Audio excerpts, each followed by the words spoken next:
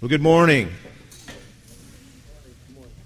I saw Mike Halpin this morning, and he said, "Well, Kent, you're teaching, and I'm ready to suffer." Think about it. But then I was reminded of which I'm speaking today, and hopefully he was referring to this. Last month, we talked out of the Beatitudes about the certainty of suffering and persecution for those who stand for righteousness. And given that certainty, the more important question is, will we stand for God, for the truth, for righteousness, if persecution comes? And it will. But first, before we go on, this is a beatitude that actually gets 3 verses, and therefore it gets 2 messages. Before we go on to the other 2, I need to give a little warning. This message is not a flowery, pleasant one. In fact, it's going to be a little bit graphic at times.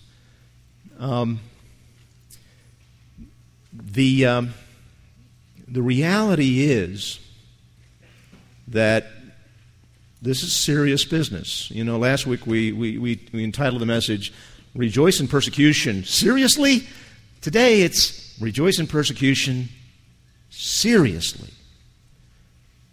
The handout I've prepared is not real fancy. It's mostly just a lot of verses because it's going to take more than just what I say today to convince some to accept what we're going to suggest today.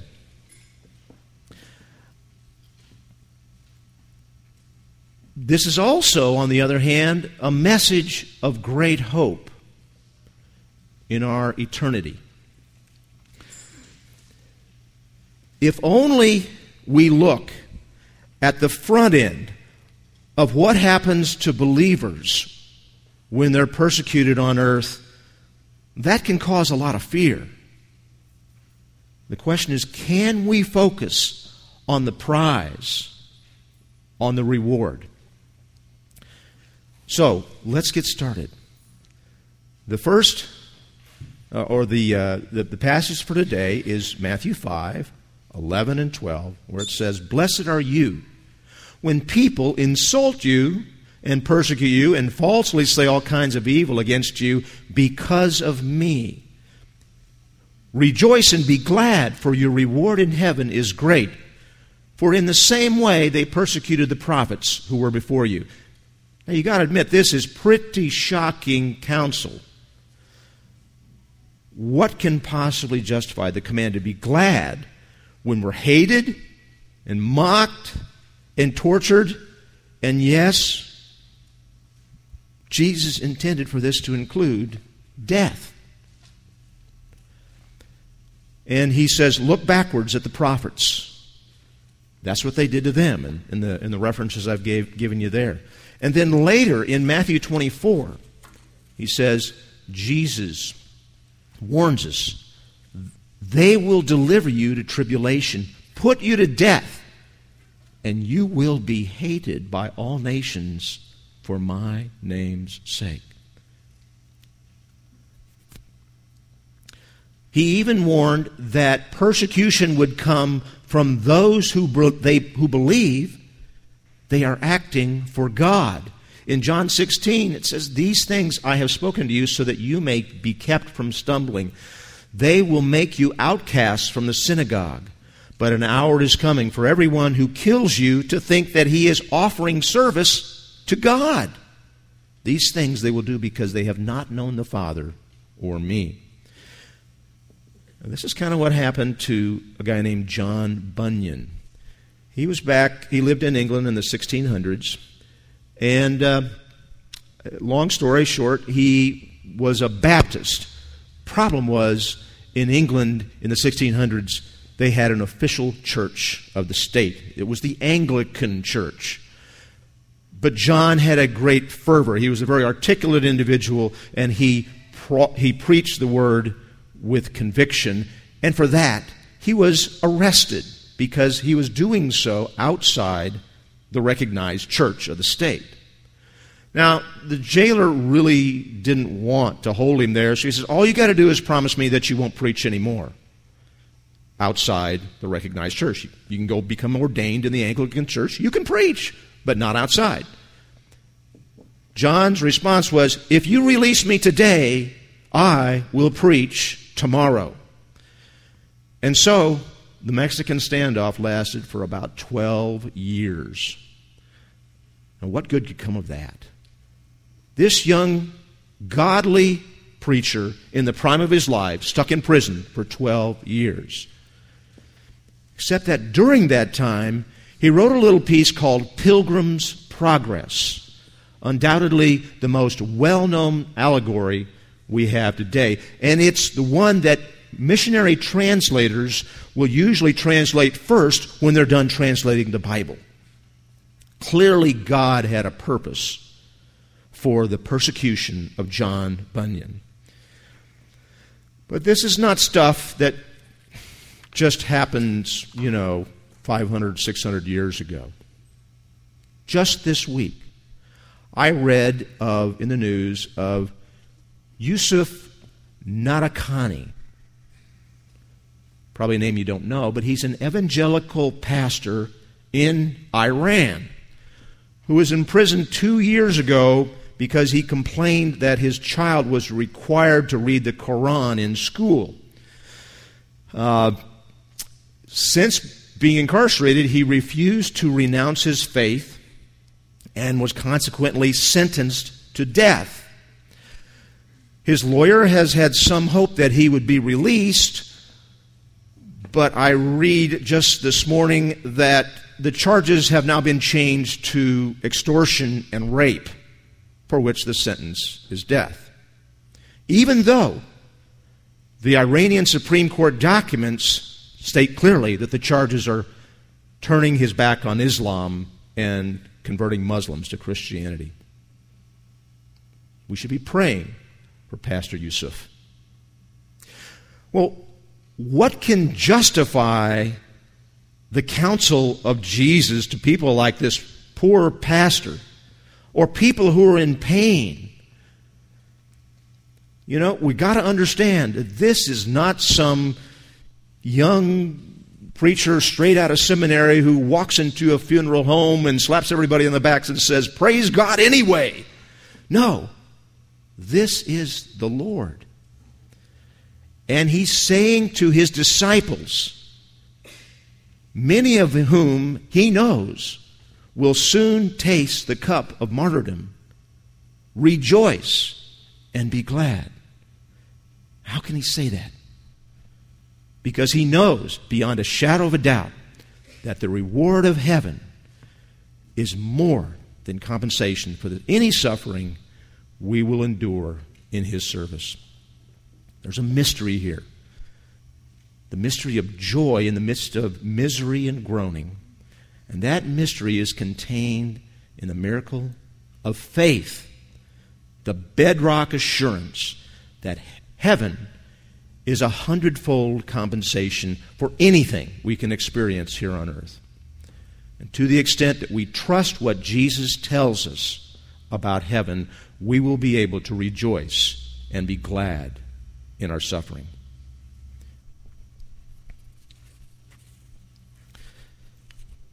Well, the word there for when in the passage is really whenever, meaning any time persecution takes place. We don't know when persecution is going to come. We don't know the degree that we'll be persecuted. We just know that it will come at some point. Turn with me, if you would, to 1 Peter 4, and we're going to spend a little time here. And there in the 4th chapter of 1 Peter, starting in verse 12, we read, "Beloved, do not be surprised at the fiery ordeal among you, which comes upon you for your testing, as though some strange thing were happening to you. Souls to a faithful Creator in doing what is right. whenever persecution comes, it should be no surprise. It is what we have been told to expect. Now, I realize that's easier said than done, but that's what we're told to do. Tertullian, who is a 2nd century apologist and author, once said, the first reaction to truth is hatred. People don't want to hear the truth. Well, let's go on here. Verse 13, but to the degree that you share the sufferings of Christ, keep on rejoicing, so that also at the revelation of his glory you may rejoice with exultation. If you are reviled for the name of Christ, you are blessed, because the Spirit of glory and of God rests on you. So, question. Should we rejoice and be glad every time we are persecuted? Let's read on. But make sure that none of you suffers as a murderer or a thief or an evildoer, that's pretty broad, or even as a troublesome meddler. However, if anyone suffers as a Christian, in other words, for my sake, he is not to be ashamed, but is to glorify God in this name. Peter says the same thing in chapter 2 of that book. For what credit is there if, when you sin and you're harshly treated, you endure it with patience? You sinned, you suffer, so what? That's the consequence. But if when you do what is right, and then you suffer for it, and then you patiently endure it, this finds favor with God. So, it is the suffering for the name of Christ when persecution comes for which we are blessed. So, the first question that should come to mind when we've got trials, tribulations, perhaps persecution, is, am I suffering for Christ or for some other reason? And what might those be? Well, a few might be. A big one for everybody is pride. We know pride causes contention, and pride often leads to disrespect for authority, and when authority senses pride, they tend to react. And sometimes young Christians view this reaction as persecution. In other words, my boss doesn't like me because well, it's got to be because I wear that WWJD bracelet. Because I'm a Christian. Well, if you got a poor evaluation or you didn't get promoted or even if you got fired because of a poor performance or a bad attitude, no, that's not the kind of persecution that you're going to be blessed for. In fact, that's what you probably deserved.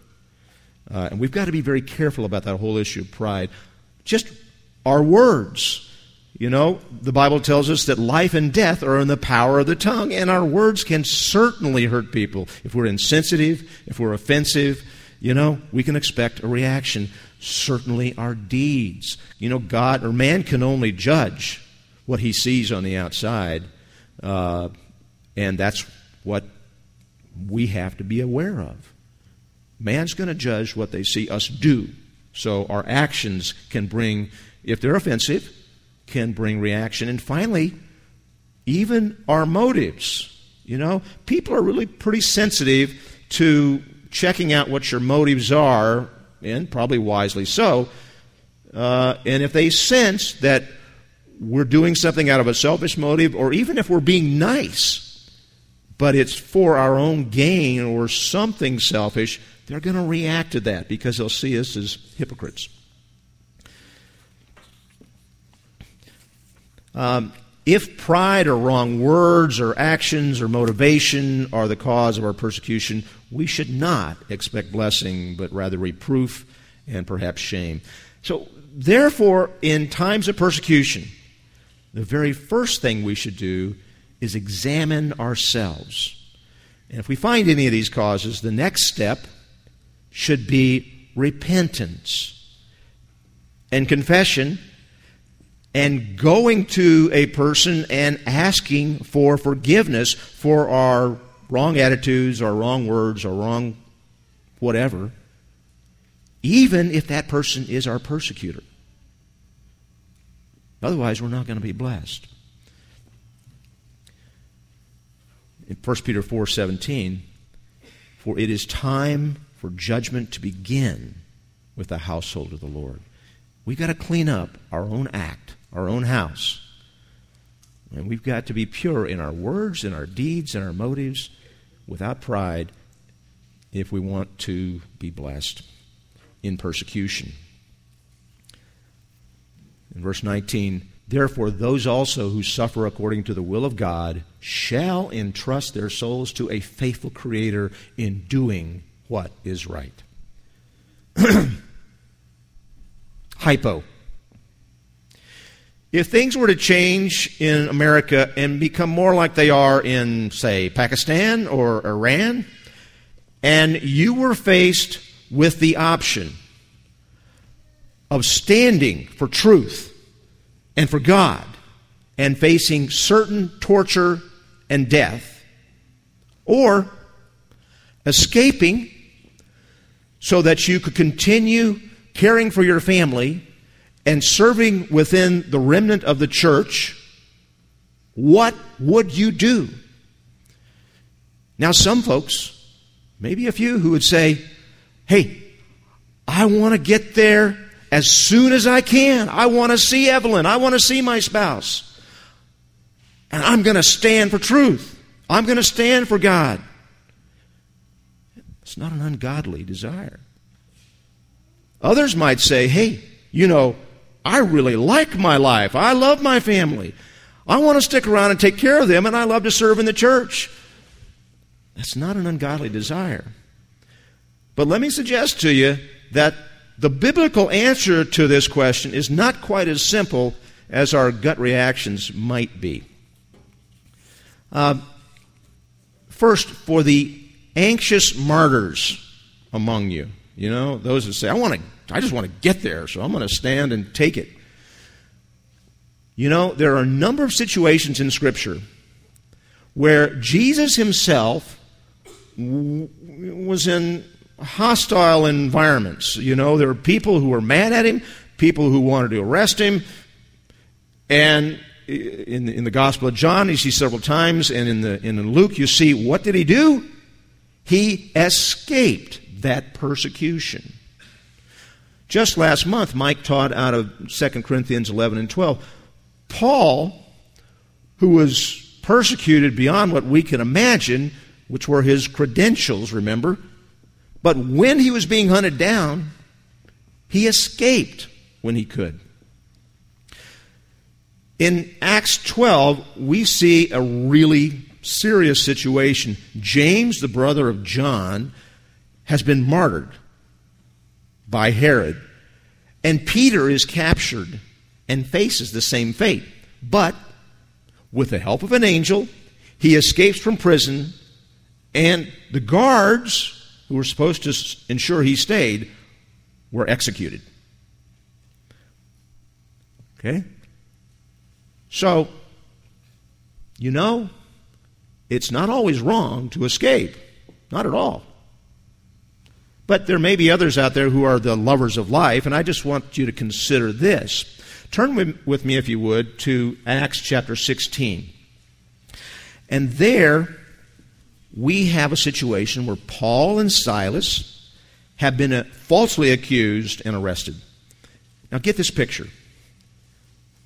Their jailers tear off their robes, beat them mercilessly, and then throw them in the inner prison and put their feet in the stocks. What do they do? Well, starting in verse 25. But about midnight, this is a long passage, stick with me. About midnight, Paul and Silas were praying and singing hymns of praise to God after that treatment. And the prisoners were listening to them, and suddenly there came an earthquake, so that the foundations of the prison house were shaken, and immediately all the doors were opened, and everyone's chains were unfastened. When the jailer awoke and saw the prison doors opened, he drew his sword and was about to kill himself, supposing that the prisoners had escaped, because he knew if the prisoners escaped, he was done for. But Paul cried out to him with a loud voice, saying, "Do not harm yourself, for we are all still here." And he called for lights and rushed in, and trembling with fear, he fell down before Paul and Silas. And after he brought them out, he said, "Sirs," this is the jailer speaking, "what must I do to be saved?" And they said, "Believe in the Lord Jesus, and you will be saved, you and your household." And they spoke the word of the Lord to him together with all who were in his house. And he took them that very hour of the night and washed their wounds. And immediately he was baptized, he and all his household. And he brought them into his house and set food before them and rejoiced greatly, having believed in God with his whole household. Now when day came, the chief magistrates sent their policemen, saying, "Release those men." See, apparently somebody figured out that they didn't have any basis to hold and beat Paul and Silas. And the jailer reported that these words to Paul, saying, "The chief magistrates have sent to release you. Therefore, come out now and go in peace." But Paul said to them, "They have beaten us in public without trial, we who are Romans, and have thrown us into prison. And now, are they sending us away secretly? I don't think so. But let them come themselves and bring us out." The policemen reported these words to the chief magistrates. They were afraid when they heard that they were Romans, and they came and appealed to them. And when they had brought them out, they kept begging them to leave the city. And so finally Paul and Silas went out of the prison and entered the house of Lydia. When they saw their brothers, they encouraged them, and then they departed. So Paul, after being falsely arrested and beaten, rejoices, singing psalms of praise, passes up an easy chance to escape, instead wins over the jailer and his household, and then invites persecution, and the authorities blink. And then in Acts 5, we read of Peter and the apostle. The apostles were doing signs and wonders. They're healing people all over the place. Some people are really weirded out by this. Others, a multitude, are joining on to the church at that time because of the miracles they're seeing. But this gets the attention of the high priest. And he comes and has them in prison. And again, an angel comes and releases them and commands them to preach in the temple, which they do. But when the high priest gets wind of all this, he has the apostles hauled back in. And picking up there, if you're following, in verse 27 of Acts 5, when they had brought them, they stood them before the council. The high priest questioned them, saying, "We gave you strict orders not to continue teaching in this name, and yet you have filled Jerusalem with your teaching and intend to bring this man's blood upon us." But Peter and the apostles answered, "We must obey God rather than man. The God of our fathers raised up Jesus, whom you had put to death by hanging him on a cross. He is the one whom God exalted to his right hand as a prince and a savior, to grant repentance to Israel and forgiveness of sins. And we are witnesses of these things, and so is the Holy Spirit, whom God has given to those who obey him." Now, of course, if an angel tells you to do something, you do it. All right? Maybe not much choice there. But the fact that an angel releases you from prison does not mean that you're not going to be persecuted after that. God may give us a chance to stand for him, but if we wimp out, what are we passing up? So again, we're still in this question. Do we fight for God, or do we flee for God? Jesus actually gave us some instruction on this issue in Matthew 10. in verse 16. He said, "Behold, I sent you out as sheep in the midst of wolves, so be shrewd as serpents and innocent as doves. But beware of men, for they will hand you over to the courts and scourge you in the synagogues. And you will even be brought before governors and kings for my sake as a testimony to them and to the Gentiles. But when they hand you over, do not worry about how or what you are to say, for it will be given you in that hour what you are to say. For it is not you who speak, but it is the Spirit of your Father who speaks in you. Brother will betray brother to death, and a father his children, and children will rise up against parents and cause them to be put to death." Not a pretty picture. "You will be hated by all because of my name, but it is the one who has endured to the end who will be saved." Now listen to this. "But whenever they persecute you in one city, flee to the next. For truly I say to you, you will not finish going through the cities of Israel until the Son of Man comes." You see, I believe that we are to continue speaking the truth in love as long as we can, as long as God has a purpose for us.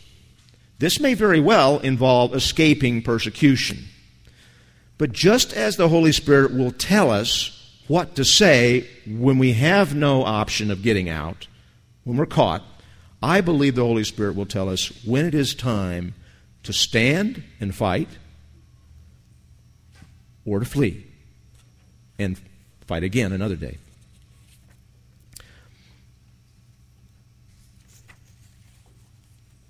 This can be different, I suppose, for different people. Tertullian again said that the blood of the martyrs is the seed of the church. In other words, the persecution of Christians is what causes the spread of the gospel throughout the world. How do you think we're here today? Okay, we read about John Bunyan. That kind of stuff was taking place in England at that time. You know, Christians persecuting other Christians. And we had, within this Anglican church, we had a couple of groups. One was a group that saw the heresies and the wrong things that were going on, and they wanted to purify the church.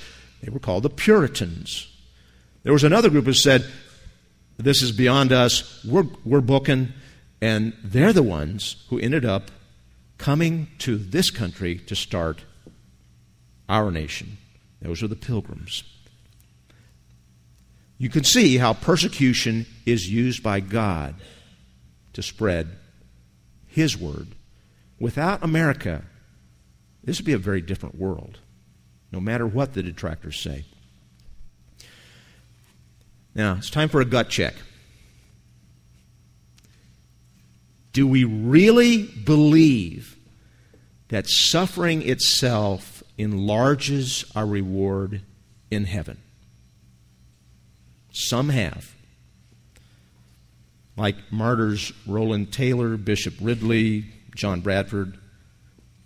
In that same era, they kissed the stakes at which they were burned. Obadiah Holmes received, Mike talked about lashes before, 90 lashes, and it turned his back to jelly. And he told his tormentors, "You have struck me with roses." Pastor Yusuf in Iran and Asia Bibi, the Pakistani mother facing the death penalty in Pakistan that we talked about last month, stand as stellar examples for us of the courage and faith in this promise as I now speak. Do we really believe that the more our faith is tested through suffering, the greater will be our reward? Well, this seems to be the message we see in Matthew 19. Verse 29, "Everyone who has left houses or brothers or sisters or fathers or mothers or children or lands for my name's sake will receive 100-fold and inherit eternal life." But even more clearly, Paul says in 2 Corinthians 4, verse 17, "For our light affliction, which is but for a moment, What we endure is nothing compared to what Christ endured. That affliction is working for us a far more exceeding and eternal weight of glory, while we do not look at the things which are seen, but the things which are not seen. For the things which are seen are temporary, but the things which are not seen are eternal. You notice he says that affliction prepares or brings about an eternal weight of glory. In other words, rejoice and be glad in the midst of suffering for righteousness and for Christ, because that very suffering will receive a very great reward. The greater suffering your faith endures, the greater the reward you will receive in heaven, as I read it. So as difficult as it may seem, whenever these trials, tribulations, and persecutions come for righteousness' sake, rejoice and be glad. Isn't Jesus saying simply that he wills for his disciples to desire the rewards of heaven more than the pleasures and the rewards of earth? Later in Matthew 6, in the Sermon on the Mount, Jesus asks us to place our treasures in heaven, not on earth, because where your treasure is, there will your heart be also. He wills our hearts to be so set on heaven that to leave this earth is a cause of rejoicing. Not without tears, as Paul said, as sorrowful yet always rejoicing. Not without pain and difficulty. Jesus in the garden before the crucifixion sweat blood. He experienced it. He knew exactly what we experience. It's not an easy thing to face, torture and persecution. But for the joy set before him, he endured the cross. Jesus' desire is to have us have our hearts, our hopes, our longings, and our joy primarily in heaven. Otherwise, it really makes no sense to have us rejoice and be glad at the loss of our earthly joys. So how do we rejoice and be glad when these things are taken from us if we have not loved heaven more? Okay? One good thing we can do is consider the prophets of old. One simple place to look for that is in Hebrews 11, where, and this is a good passage to refer back to, starting in verse 36, it says that they suffered mocking and scourging, even chains and imprisonment. They were stoned, they were sawn in two. They were killed with the sword. They went about in skins of sheep and goats, destitute, afflicted, ill-treated, these of whom the world was not worthy. Now imagine yourself being persecuted with those folks and learn how to love heaven. It says in verse 26 of that chapter, abuse suffered for the Christ is greater wealth than all the treasures of Egypt, for we look to that reward. We should also consider those who have given all for Christ. Read the testimonies. If you read Fox's Book of Martyrs, or there's many others, that we can read today. A few from that same era we were talking about in England. There was a letter written by John Hooper, written 3 weeks before he was burned at the stake in 1555. Where he said, you must now turn all your thoughts from the peril you see and mark the joy that follows the peril. Beware of beholding too much the joy or the misery of this world, for the consideration and too earnest love of either that joy or that misery of this world draws us away from God. Now, young people, this is not a pretty picture, but consider being the child of a contemporary of Hooper's, John Rogers. And he was martyred in England at the same time. His children accompanied him to the place of execution and called out encouragements to him through their tears that he might be strong and not dishonor Christ as he was burned alive. Some of you may have heard of Dietrich Bonhoeffer. I believe he was a Lutheran pastor in Nazi Germany and a dissenter. He was imprisoned, and just shortly before the war ended, the Nazis were defeated, he was sent to the gallows. And he said to the camp doctor, Payne Best, "This is the end, but for me, the beginning of life." And 10 years later, Dr. Best wrote, "At the place of execution, he again said a short prayer and then climbed the steps to the gallows, brave and composed. His death ensued after a few seconds. In the almost 50 years that I have worked as a doctor, I have hardly ever seen a man die so entirely submissive to the will of God." Getting a little closer. There was a young man, a 20-year-old by the name of Vanya Moiseyev. And he was a Baptist, but he also found himself in the Soviet Red Army. And those two didn't go well together. So he was tortured and tortured and tortured. And on July the 16th, 1972, he finally succumbed. On July the 15th, he wrote to his brother Vladimir, "Do not tell our parents everything. Just tell them. Vanya wrote me a letter and write that Jesus Christ is going into battle. This is a Christian battle, and Vanya does not know whether he will be back." So, we look to the prophets of old. We look to the martyrs. Whatever we must do to get our hearts in heaven and off the world, that is what we need to do. Otherwise, we won't be able to obey the command of our Lord, rejoice and be glad in persecution. How many of you remember the movie, I think it was called Tip of the Spear? Okay, some of you, this is a few years back, but I saw that movie, and it was like that great philosopher Yogi Berra. It was deja vu all over again for me.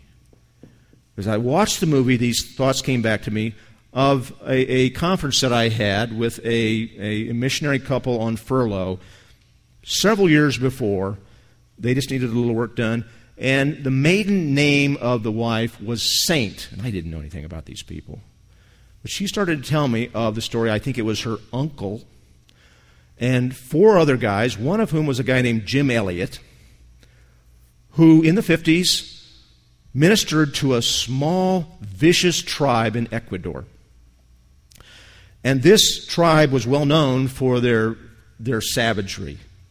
They were trying to drill oil there, and they would kill the oil workers. You know, they would kill each other. They just took joy in killing people. But they slowly tried to win their trust.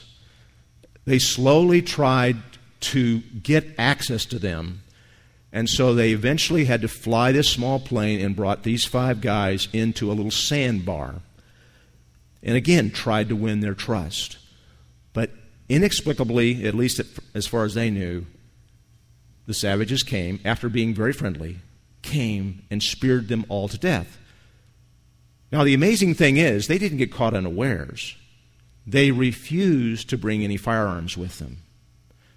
And according to what's come out later, is when they were there, they did not fight as they were being put to death.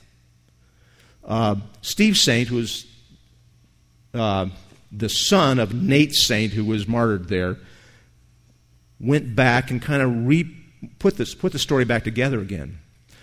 Because of the way that they responded to their spearing, the natives, these tribal people, wondered, what's different about these people?